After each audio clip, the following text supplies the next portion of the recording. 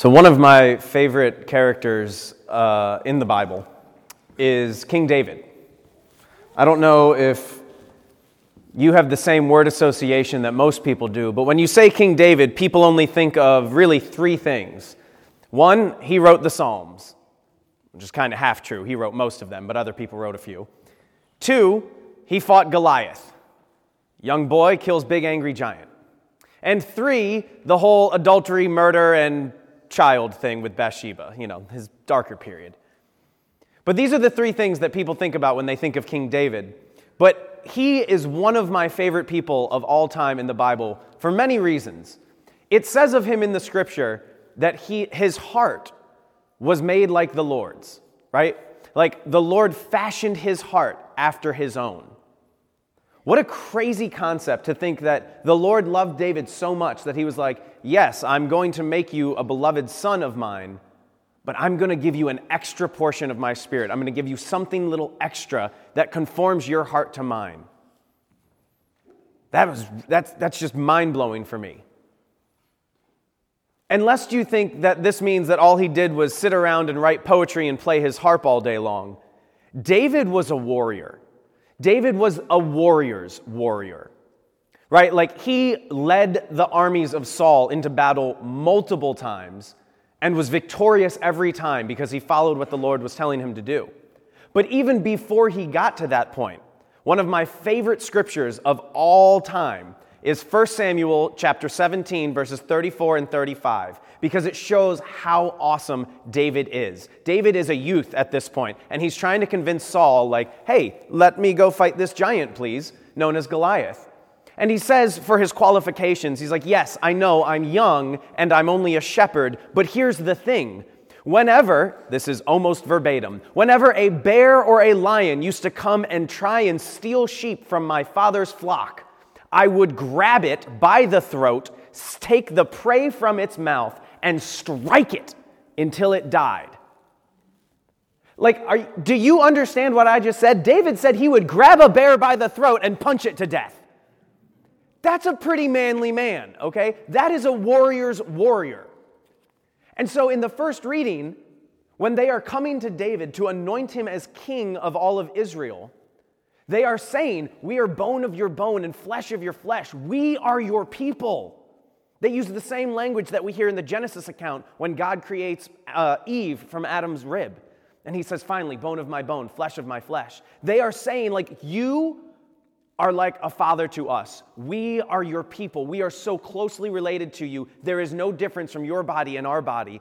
Be a shepherd for us. Like you would shepherd your father's flocks against bears and lions, be that for us now. Because he had already led them into battle so many times and been victorious. They wanted him to be a king that would also protect them. Because they were waiting for a Messiah that would do the same thing. From the time of Abraham, Isaac, and Jacob, they were waiting for this victorious, militant Messiah who would come and lead them victoriously, like David led them victoriously. But as cool as David was, he was not the Messiah. He had so many things wrong with him. Today we celebrate the feast of Christ the King, the one who was the Messiah, the one they were waiting for. But he didn't come and lead a military revolt against the Romans. He didn't come and fulfill what they wanted him to do. He came and fulfilled everything he needed to. But he came in a way different from what they expected. We celebrate the King of the universe today. That's the feast's full name, Christ the King of the universe. Not just Christ the King of the world, not just Christ the King of the King of the universe. And what does it say of our King of the universe in the scriptures today? It shows him being mocked. It shows him being jeered at, humiliated, naked on the cross in between two criminals. This is not the way they thought the Messiah would come. And yet it also shows in that action, he is the perfect sacrificial lamb. He is the perfect sacrifice offered once for all. He shows how he works in that moment and through that action as priest prophet, and king. David was anointed king, so he led the people. He also acted somewhat as a priest by offering sacrifice and praise to God and showing them how to stay in right relationship with God. And he acted as a prophet by taking the word of God and writing it down in the Psalms. Catholic pop quiz. How many in this room have been anointed priest, prophet, and king? Yes, you all better raise your hand if you're baptized. At your baptism, unless you are waiting to be baptized at this Easter Vigil, you have been anointed priest, prophet, and king. So you are a priest in the common priesthood of Jesus Christ, in that you are to offer sacrifice in the form of prayers. But one person needs to offer the perfect prayer of the church on behalf of all of us.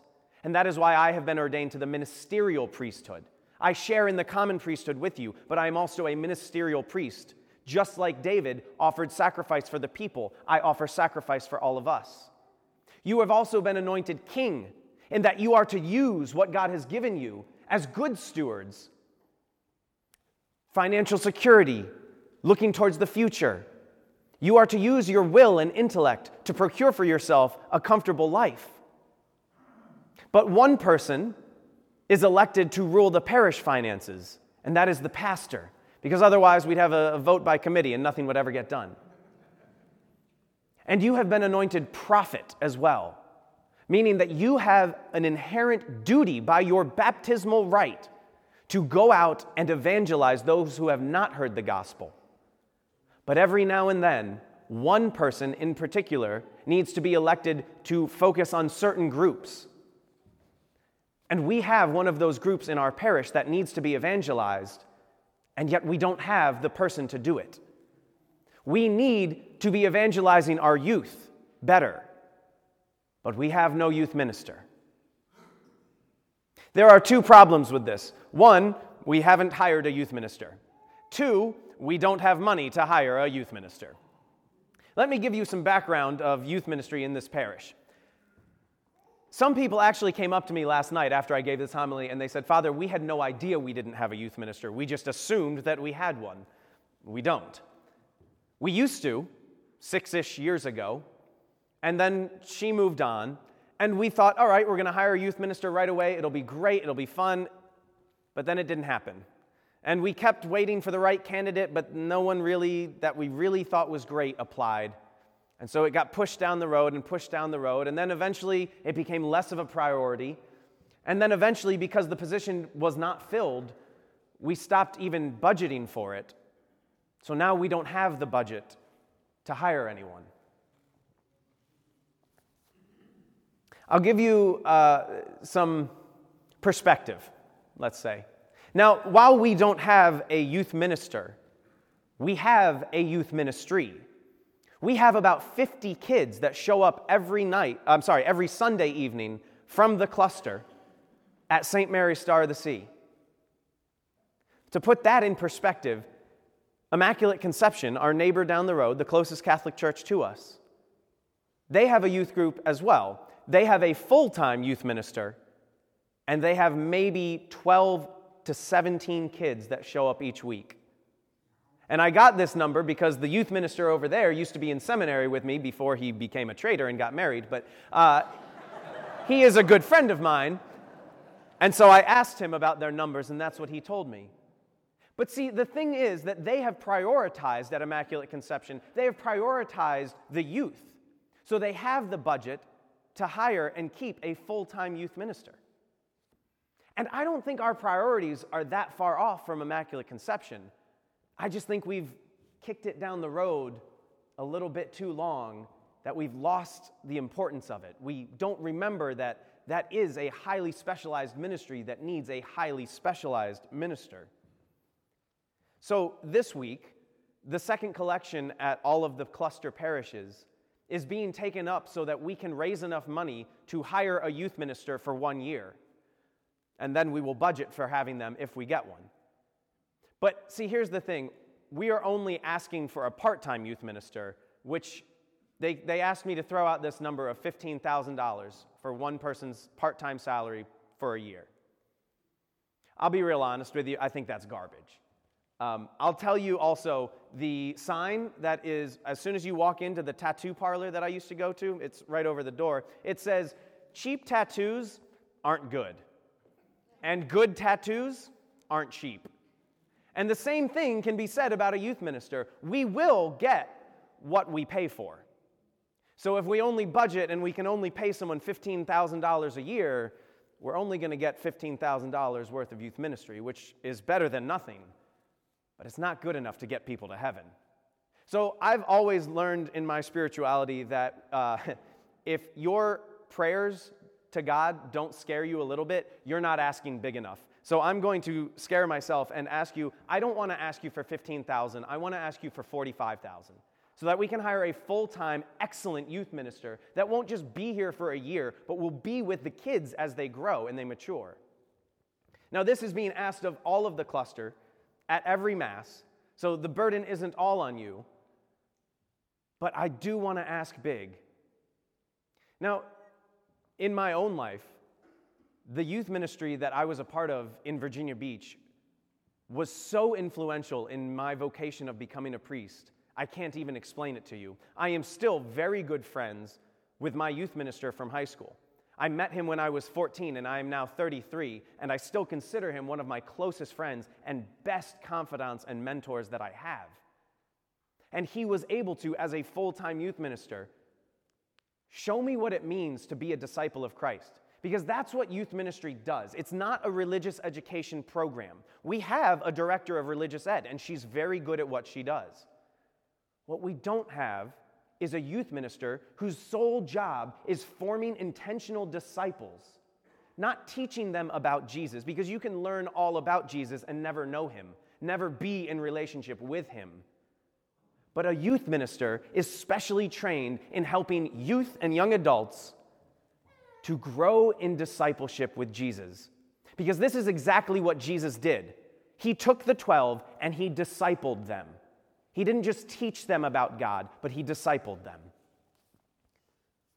So this week, as I said, the second collection will be taken up for the youth minister's salary. If you are not prepared, because this is the first time you've ever heard of this, which I'm not surprised, feel free to drop something off at the parish later or at the parish offices if you want to give to this. But please make sure that you earmark it, youth ministry salary, so that it indicates to us this is what you want it to be used for. Because there's a little rule in the church, if you write what the intention for your donation is, we by law cannot use it for anything else. Right? So if you say youth ministry salary, it will only ever be used for youth ministry salary. If you have yourself experienced this wonderful relationship with Christ, then praise God. And if you want the others of the next generation to also experience that, then please consider either giving in the second collection today at Mass or dropping something off to any one of the parish offices. And in case anyone is listening to this on the recording later, our address is 512 Buckrow Avenue, Hampton, Virginia, 23664. Oh, I'm going to get someone that way, I guarantee it. But please, this is a really good ministry to be a part of. And if you have kids who have been a part of our youth ministry in the past when we had a youth minister, as some people told me last night, they can tell you how invaluable this is. But this is really setting up for the next generation, right? Because as I look out on the parish today, the average age, 50. We need to be planning for the next generation to come fill the pews when all of us go to glory.